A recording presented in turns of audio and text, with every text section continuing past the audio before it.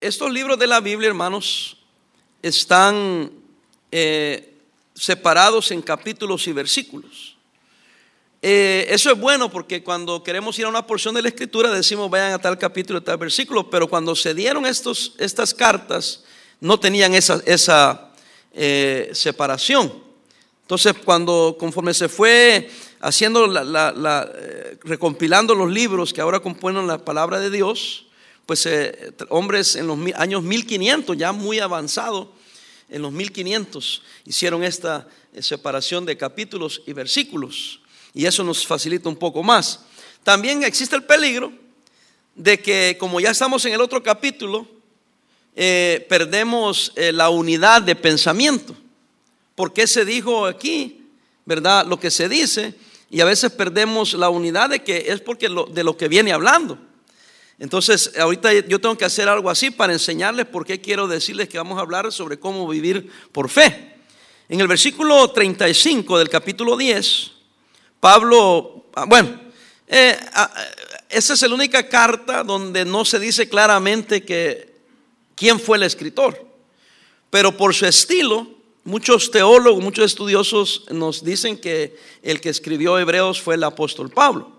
Yo siempre he sido de la creencia, y no tengo tiempo ahorita de darle unas 3, 4 maneras de expresarse que eran netamente paulinas, que uno tiene que decir, pues sí, este fue Pablo. Pero otros dicen que a lo mejor fueron otro autor. Pero bueno, hermanos, eso no cambia la enseñanza, eso no cambia la doctrina, eso no cambia lo que está ahí. Pero entonces déjeme seguir con lo que yo creo que fue Pablo el que escribió, ¿verdad?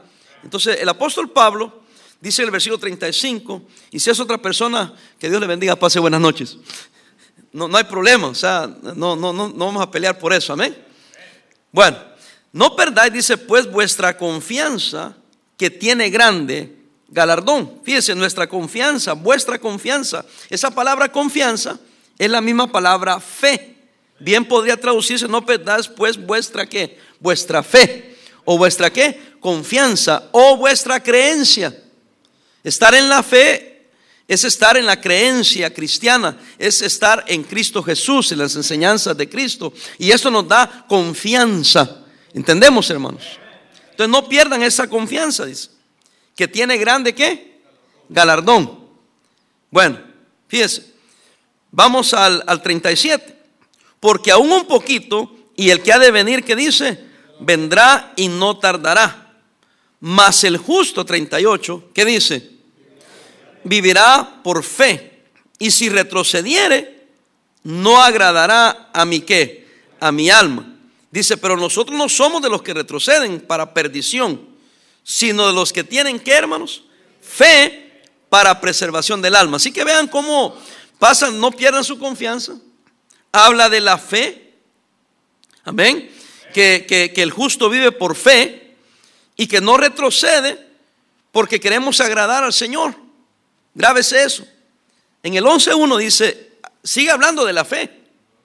Dice, es pues la fe. Ok, les acabo de pedir que vivan por fe, que si tienen fe no van a retroceder, que no pierdan esa fe, que no pierdan esa confianza. Entonces él siente la necesidad de dar la definición de fe.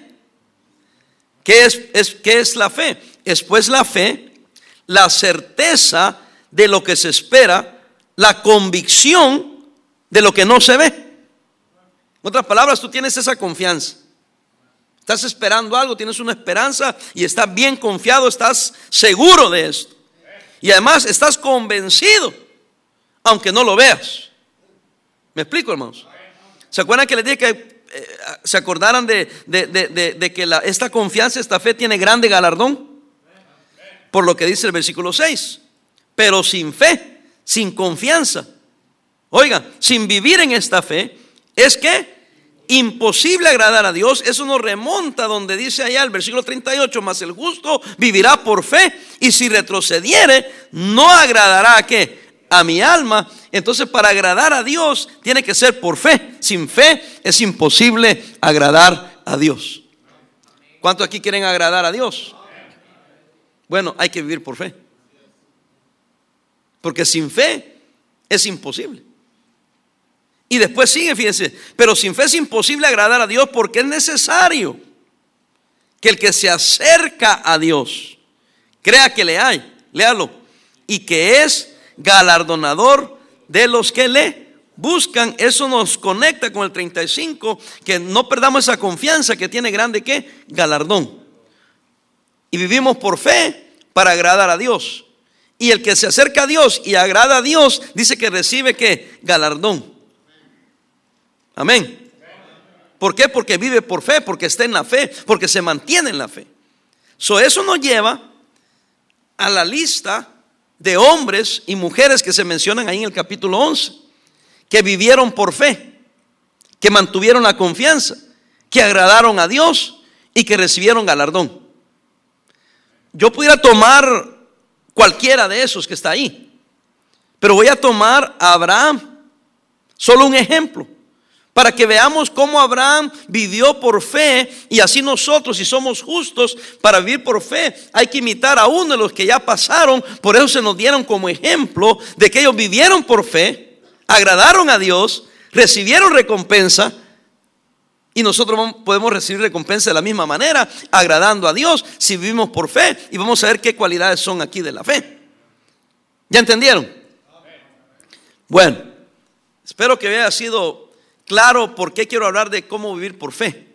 Y vamos a agarrar a Abraham de ejemplo. Dice, por la fe, versículo 8, Hebreos 11:8, por la fe Abraham, siendo llamado, ¿qué hizo, hermanos? Obedeció para salir al lugar que había de recibir como herencia, y salió sin saber a dónde iba. Entonces lo primero para vivir por fe, hermanos, es la obediencia. La obediencia. Hermanos, Santiago en el capítulo 1 nos dice que no seamos solamente oidores, sino que hacedores, para que por aquellos que no conocen dónde está ahí en Santiago 1. ¿Ok? 22. Santiago es el siguiente libro después de Hebreos. Es interesante también que Santiago escribió una carta a los hebreos. Sí, a hebreos, a israelitas, a hebreos. Y el libro de Hebreos se escribió a los hebreos.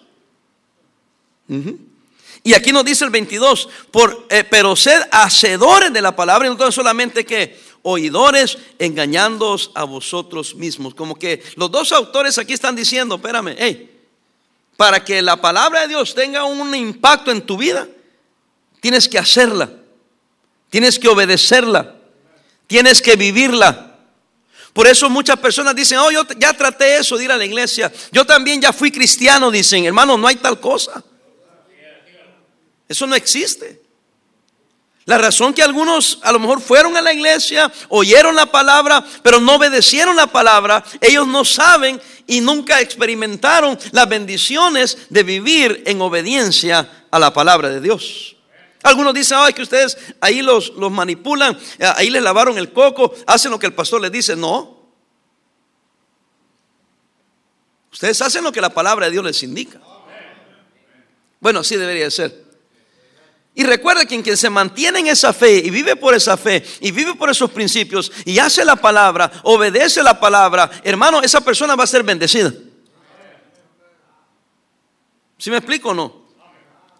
Mire, la victoria en la vida cristiana, la clave de la victoria en la vida cristiana es la obediencia. La obediencia. Entonces dice, para salir al lugar que había de recibir como herencia.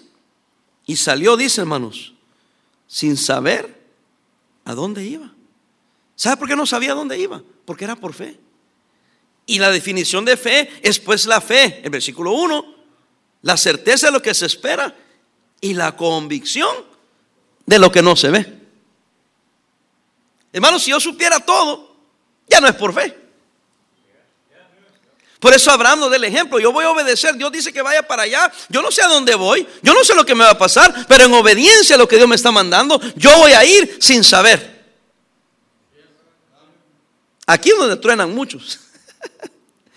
Pero ¿cómo? A mí me dijo un amigo mío un día, es que dijo así, ustedes y yo somos diferentes. Mi fe, dice, es una fe inteligente. Porque él quería tener las respuestas y todo antes. Ahora, no hay nada de malo con indagar, con averiguar los pros, los contras, pero al final usted tiene que vivir por fe. Sí, algunos hermanos truenan porque me preguntan a mí, pastor, ¿qué garantía nos da usted? Ninguna. O sea, si yo pudiera garantizarle ciertas cosas, entonces ya no es por fe. Y ya yo no soy un humano, ya no soy yo un hombre pecador con problema, entonces yo soy Dios. Porque el único que sabe todas las cosas y sabe todo es Dios. Y Abraham le dijo a Dios, ve para allá. Y la Biblia nos dice que él agradó a Dios porque fue sin saber a dónde iba, ni le preguntó, ni le pidió detalles, nomás se fue. Ahora, a usted y a mí nos parece una locura. Y aquí viene donde la gente que no es cristiana pues nos ve y obviamente sí los entiendo, ¿verdad? Dice, esto está loco, dice. Este vato nomás se fue y no sabe, está haciendo eso y no sabe ni por qué. Y por eso nos califican de locos y que estamos un poco, se nos brincó la canica y perdimos un tornillo y se burlan de nosotros porque su vida no es de fe. Pero sin fe es imposible agradar a Dios. Entonces, hermano, no busque respuesta para todo. Dice, pero sin fe es imposible agradar a Dios. Versículo 6, porque es necesario que si usted se acerca a Dios, tiene que creer que que hay un Dios. Y que ese Dios es galardonador, es premiador de aquellos que le creen, de aquellos que le buscan, de aquellos que confían en Él, de aquellos que le obedecen, de aquellos que sin saber todas las respuestas caminan adelante con fe. Los demás nos ven y dicen, wow, qué tremendo. Pero ya cuando ven las bendiciones, porque tienen que ver para creer, pero el que vive por fe no tiene que ver para creer. Usted actúa sin ver. Esa es la fe. Pero actuando tampoco a lo loco, no. En obediencia. ¿A qué? A la palabra de Dios. Ahora, aquí es bueno decir lo que voy a decir. La mayoría de cristianos se marean porque quieren saber cuál es la voluntad de Dios. Y preguntan, ¿cómo sé si esto es o no es la voluntad de Dios? Y están preocupados de la voluntad de Dios que no está revelada en su palabra. Entonces déjeme contestar la pregunta, ¿cómo sé si es la voluntad de Dios? Hermano, preocúpese de obedecer la voluntad de Dios revelada en su palabra. Y Él se va a encargar de mostrarle y de guiarle y de llevarle en la voluntad que no es revelada. Pero si usted tiene una guía en la palabra de Dios, no se preocupe, va a llegar a donde Dios quiere y esa es la voluntad de Dios. Es como tener unos sensores espirituales. Y usted dice, mira, yo no sé, pero, por ejemplo, sencillo, un joven, una jovencita se va a casar, por ejemplo, ¿verdad? ¿Cómo sé si esa persona es la voluntad de Dios o no? Primero la Biblia dice que no te cases con un incrédulo. Para empezar, si el candidato o candidata es un incrédulo, la palabra dice no te cases, no es mi voluntad, te va a ir mal. Segundo, honra a tu padre y a tu madre. Si papá o mamá no están de acuerdo, ¿para qué se casan? Porque ese señorito, ese jovencito no está honrando a mamá. Esa es voluntad revelada. Primero, tiene que ser creyente. Segundo, que honre a papá y mamá. Y ahí ya le doy 2. Tercera, los líderes espirituales, obedeced a vuestros ¿qué? Pastores. Entonces, si un pastor ve algo y le dice, mira, yo creo que no te conviene. Porque yo no me ando metiendo en eso, hermano. Yo soy de los pastores que no anda haciendo arreglos, ni desarreglos, ni nada. Simplemente, si me preguntan y me consultan y yo de plano veo que algo que de plano debes de hacerlo, yo te digo. ¿Sí me entiende? Si no veo algo por puras meras preferencias o caprichos míos, yo no me meto en eso. ¿Sí me explico o no me explico? Y para que yo me meta a decir a mi opinión es porque tiene que estar muy claro para mí. Pero vamos a decir que yo le digo a alguien, mira, yo creo que no te conviene. Bien haría aquella persona decir, no sé por qué, pero el pastor me dijo que no. Y me dijo, no te puedo decir porque no quiero tampoco violar, por decir así, la confianza de la otra persona o hablarte mal de la persona porque no me toca a mí. Pero hay algo que a mí me dice que debías de esperar, que no conviene ahorita. Mira, me están viendo raro. Pero estoy hablando después de los padres, después de la palabra de Dios. Ya cuando vienes a preguntar al pastor, ya deberías de saber si tu papá, porque yo les pregunto así, viene un joven, pastor, mire, aquella muchacha que no sé. Lo primero que yo les digo es, ¿ya hablaste con los papás? No, todavía no. ¿Y por qué no? ¿No te quieres comprometer? Y dicen, no, todavía no. Bueno, entonces tranquilo, Cuando ya estés en serio, entonces tienes que hablar con los papás antes de que continúes con esta relación. ¿Y por qué lo hace así, pastor? Porque la Biblia dice que hay que honrar a papá y a mamá. Miren nomás, me están viendo mal. ¿Sí me entiende? Si un joven me dice, a mí qué me importa lo que digan los papás no quieren, pero yo me caso, pues te casarás porque yo no te caso. Porque no voy a contribuir a un fracaso. Y si es de Dios, entonces esfuérzate por ganarte a papá y mamá para que den la aprobación. Pues yo les dije a ustedes, cuando yo fui a pedir a mi esposa, mi suegra me dijo que no. Yo como buen salvadoreño y medio mundanón, le dije a mi esposa, bueno, le dije, si tu mamá dice que no, pero tú y yo, ¿qué vamos a hacer? Y mi esposa me miró así, 19 años de edad, me dijo, si mi mamá no me da permiso, yo no me caso. Y yo dije, ya me saqué la lotería. Pues sí, porque pues qué buena muchacha, que no se está dejando llevar por la ilusión, que estoy enamorada y que yo me rebelo, amiga, ay, yo me muero. No, si no me da permiso mi mamá, no me caso. Entonces yo tenía que ganarme a la suegra. A los 4 días, a ti también te tocó, ¿verdad? No sé. No sé. Pero como lo veo muy emocionado gritando amén. Entonces mire, a los 4 días volvimos a hacer otra cita porque según yo ya iba a pedirle que me iba a decir que sí.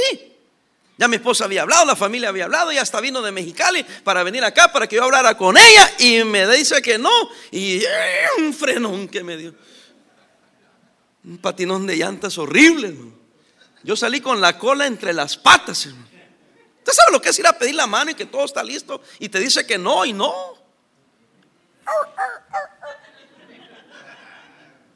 Entonces al 4.º día, pues ven otra vez. Así les dije, sí, Chuy. No, pero que ahora sí. Bueno, dije, a ver qué pasa ahora. Pero yo sabía que esos 4 días me lo había pasado orando, hermano. Tenía la seguridad que nos íbamos a casar, pero a saber hasta cuándo. Y después le preguntamos por qué dijo que no. ¿Sabe qué dijo ella? Lo que pasa es que cuando usted dijo que era de El Salvador, yo dije, voy a perder a mi hija, algún día se la va a llevar y a saber dónde queda eso y no la volveré a ver jamás. Le tuve que decir a mi suegra, no se preocupe, suegra, yo nunca me la voy a llevar, le dije. Nos casamos y aquí nos vamos a quedar no se preocupe de eso. Bueno, si es así, dijo, cásense. Entonces había una razón. ¿Sí me explico? Pero había una hija que siguiendo la voluntad revelada encontró o quería asegurarse de la voluntad no revelada. Cuando yo fui al pastor Salazar, le digo porque los jóvenes de hoy en día no hacen caso.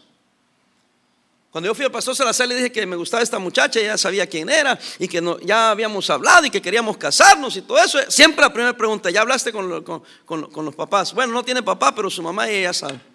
Bueno, sigue hablando y cuando estés en serio vienes y me hablas. Bueno, cuando vengo ya yo en serio, pastor, ahora sí, ya estamos en serio, hemos andado conociéndonos y nos queremos casar. ¿Y sabe qué hacía el pastor? No sé si todavía lo hace. ¿Sabe qué hacía? Sepárate de ella. Yo dije, ¿qué? Tanto que me costó convencer a la suegra. Y la gran agüitón que me dieron allá.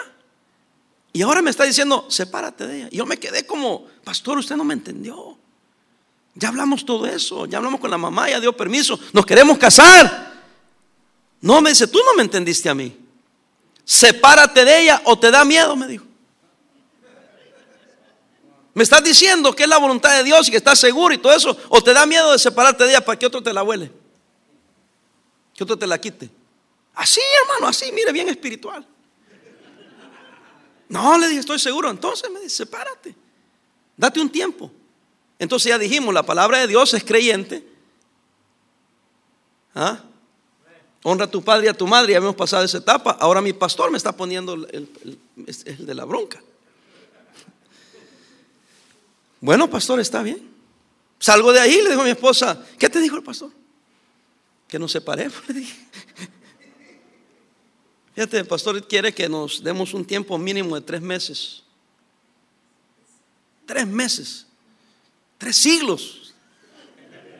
3 meses, dice, que nos separemos. Y tú puedes romper lo que hemos hablado, o yo puedo romper lo que hemos hablado, para que nos aseguremos de que esta es la voluntad de Dios. Y así fue. Ay, hermano, vieras qué sufrimiento. ¿Y cuál es el sufrimiento? Acuérdese que mi esposa tiene 19 años, yo tengo 21. Ah, cuántos lobos andaban detrás de ella. Mi esposa muy bonita. Y todos los demás cuando la veían decían, ah, mire esa chava. Y yo solo los miraba y decía, que te parte un rayo, desgraciado. Señor, protégela.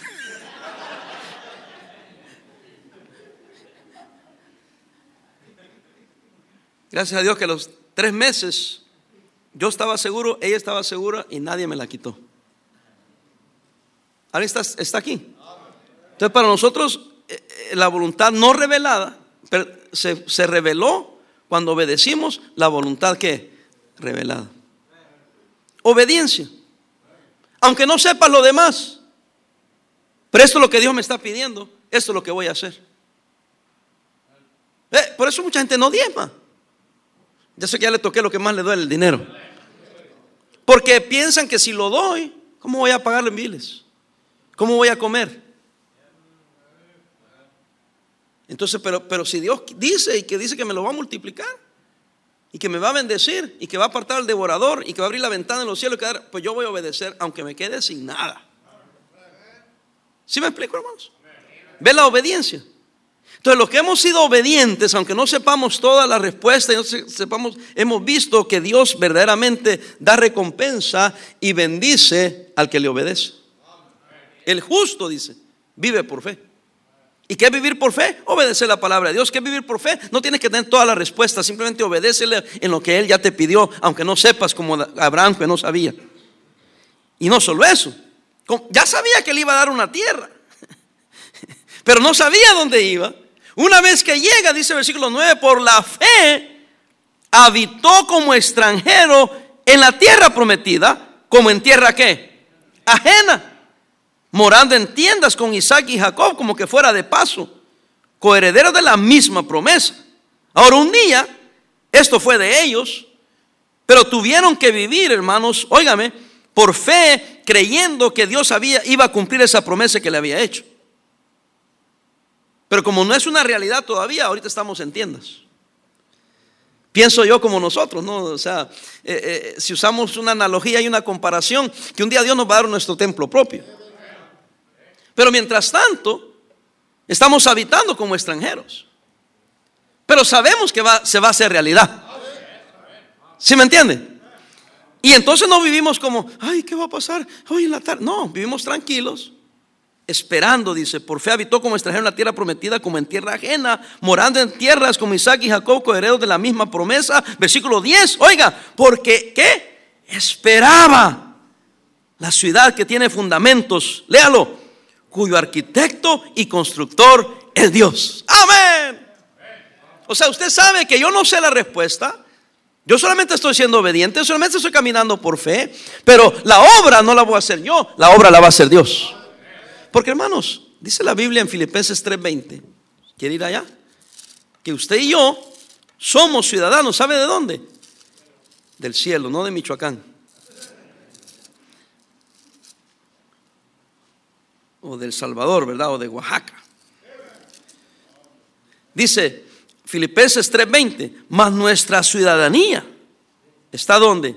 En los cielos, de donde también, ¿qué hacemos?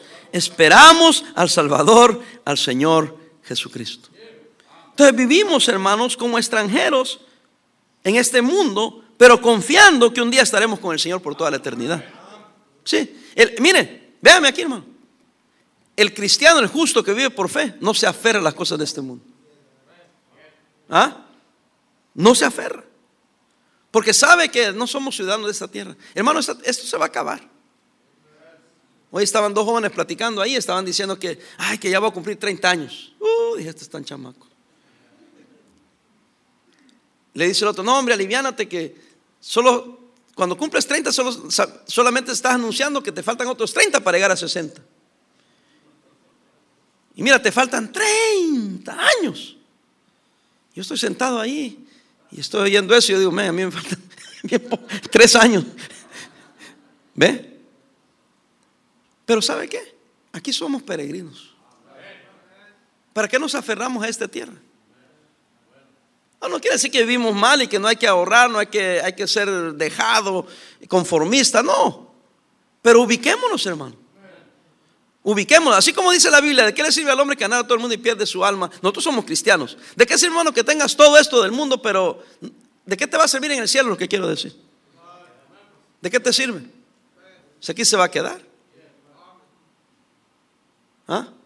Un hermano le dio raite a otro allá y cuando se bajó le dijo, hermano, qué bendición. Dice, estoy contento que estás en la iglesia. Una cosa, hermano, te aprecio tanto que si cuando venga el Señor, dice, cuando nos vamos, ahí te dejo mi carro. Y le dijo el otro, ay, qué buena gente es usted, hermano. No había agarrado la onda que le estaba diciendo, a lo mejor tú no te vas a ir. También dice que era muy dadivoso, que le iba a dejar su carro. Después agarró la onda y cuando lo vio le dijo, ay, ingrato, ya sé lo que me estaba diciendo, le dijo. Porque, hermano, carro, casa, dinero, ropa, todo se va a quedar. Entonces cuando uno se ubica, uno usa todas estas cosas, sí, porque en el raite quiere uno confortable. Pero se ubica bien diciendo, esto es pasajero, esto es temporal, lo voy a disfrutar mientras pueda, porque de todas maneras nada me voy a llevar. ¿Alguien está conmigo? Bueno, sigamos adelante. Yo conocí una pareja que eran bien tacaños, hermano. Bien tacaños. Fíjense que el Señor había desconectado de su zinc, donde se iba el agua. Lavaban traste y capturaban el agua para no gastar tanta agua para regar las plantas. ¿Sí? Y era bien tacaño y tenía dinero. Pero sabe que un día, platicando con él ahí en la iglesia, era un americano. Estábamos ahí en la iglesia, no aquí, sino cuando yo estaba en Montecito. Platicando con él, estábamos ahí en la tarde esperando el culto de la noche. Y me dice, entonces tus papás te crearon como cristiano. No, le dije, yo vine a Cristo a los 19 años, no, a los 20 años. ¿Qué? Me dice, sí. Yo vine a los 19 a Estados Unidos. Yo fui a la escuela y la Organización de Estudiantes Internacionales vinieron a invitarnos para celebrar una acción de gracias y nos dejaron con familias americanas y la historia que usted ha escuchado 1000 veces. Yo fui a ese retiro y entonces, y ahí me llevaron a casa de una familia americana, recibimos estudios bíblicos, me hablaron de Cristo, me hablaron de Dios y el domingo yo entregué mi vida a Cristo. Y desde que me entregué le dije, yo he tratado de ser fiel al Señor. Él empezó a llorar. Él empezó a llorar con su esposa. Y yo estaba diciendo, pero yo no estoy diciendo que maté 10 y que Dios me perdonó y que andaba haciendo heroína y que me inyectaba. Nada de eso. ¿Y por qué están llorando? No fue tan dramático el testimonio. Y le dije, why are you crying? Me dice, fuiste salvo en el año 1981. Nosotros esa organización de estudiantes internacionales la apoyamos por 20 años. Oiga lo que me dijo este hombre. Y en el 1981 mi esposo y yo estábamos decidiendo si valió la pena apoyar esta organización. Y al contarnos este testimonio nos da alegría de que dimos a esa organización. Siempre nos preguntamos, ¿habrá valido la pena? Pero ¿sabes qué? Dice, si solo tú fuiste el único salvo, valió la pena. Entonces, hermano, su recompensa no está aquí. La recompensa de este señor está en los cielos. Una familia muy querida ahí en Montecito. Ellos se quedaron cuando los americanos se fueron y dejaron la iglesia a los hispanos. Ellos creían que los hispanos no iban a poder con el paquete. Y los hermanos Robertson con su esposa se quedaron ahí solamente para asegurarse que sí la íbamos a hacer. Porque tenían amor por la obra, amor por los hispanos, amor por las almas. Entonces esos son ricos ahí en el cielo. Entonces después yo aprecié más a ellos porque eran tacaños para las cosas de este mundo, porque daban a la obra, daban a misiones, daban a proyectos, daban a organizaciones, ayudaban a aquel que necesitaba. Entonces por eso era tacaño él. ¿Alguien está aquí? Entonces él era tacaño para las cosas del mundo, pero generoso para las cosas de Dios. De hecho él trabajaba en los estudios de la organización de Billy Graham, donde hacían películas. Él era una persona, un productor, un ingeniero. Ganaba pura plata el hombre. Y dedicó su vida y su dinero y a criar hijos para la gloria del Señor. Entonces, yo de joven estaba viendo estos testimonios. Dije, mira, ahora entiendo por qué todos nos burlamos de los hermanos Robertson, pues son bien tacaños. Pero cuando me cuentan eso, para las cosas de Dios nunca fue codo. Él ya murió hace muchos años, pero está vivo, porque su ciudadanía no era ciudadanía norteamericana. Su ciudadanía estaba en los cielos, como la suya y la mía. Es allá. ¿Alguien está conmigo?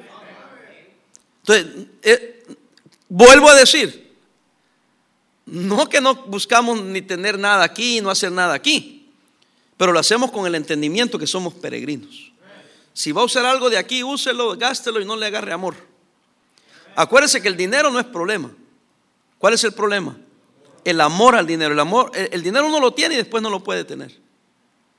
No quiere decir que lo vaya a tirar, a desperdiciar y no sea cuidadoso. Haga un presupuesto, viva austeramente, ¿verdad? Cuidando lo que Dios le ha dado. Porque a veces no es que Dios no te da, lo que pasa es que lo malgastas, no eres disciplinado. Algunos de ustedes nunca habían oído la palabra presupuesto. Búsquenla en el diccionario. Hay que hacer un presupuesto. Dice, alguien me dijo, pastor, pero yo gano tan poco que ¿para qué hago presupuesto? Con más razón. Si ganas poco, con más razón necesitas un presupuesto. Yo he dado cuenta que la gente que gana más es la que más falta le hace el dinero.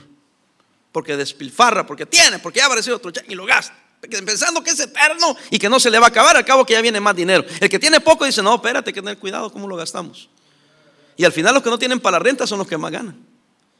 Y los que siempre tienen para todo son los que menos ganan, pero son cuidadosos con lo que tienen. Hay virtud en cuidar lo que Dios nos ha dado. ¿Sí están conmigo? Pero siempre ubicados de que no estamos atesorando para esta tierra. Nuestra ciudadanía está en los cielos. Así le pasó a Abraham. Por eso vivió por fe, sabiendo eso, como peregrino, porque él sabía que él esperaba aquella ciudad que tiene fundamentos, cuyo arquitecto y constructor es Dios. Bueno, tenemos que terminar, ¿ok? Por último, versículo 11. Por la fe también la misma Sara, aquí habla ya de su mujer, siendo que, hermanos, estéril, recibió ¿qué? Fuerza la viejita. ¿Para qué? Para concebir y dio a luz aún fuera del tiempo de la edad. ¿Por qué, hermanos? Porque creyó que era fiel quien lo había prometido. Aquí había, hermanos, cumplimiento de una promesa. Había, hermanos, estaba confiando ella en fidelidad, no de ella, fidelidad de Dios. El otro día hablé yo ¿se acuerdan de permaneciendo en el Señor? Y dijimos que la resistencia, permanencia, perseverancia y fidelidad son reflejos de la fidelidad de ¿quién? De Dios. Esto Abraham y Sara fueron fieles porque Dios era fiel. Volver a repetir, fueron fieles porque Dios era fiel. El día que Dios deje de ser fiel, usted sea infiel.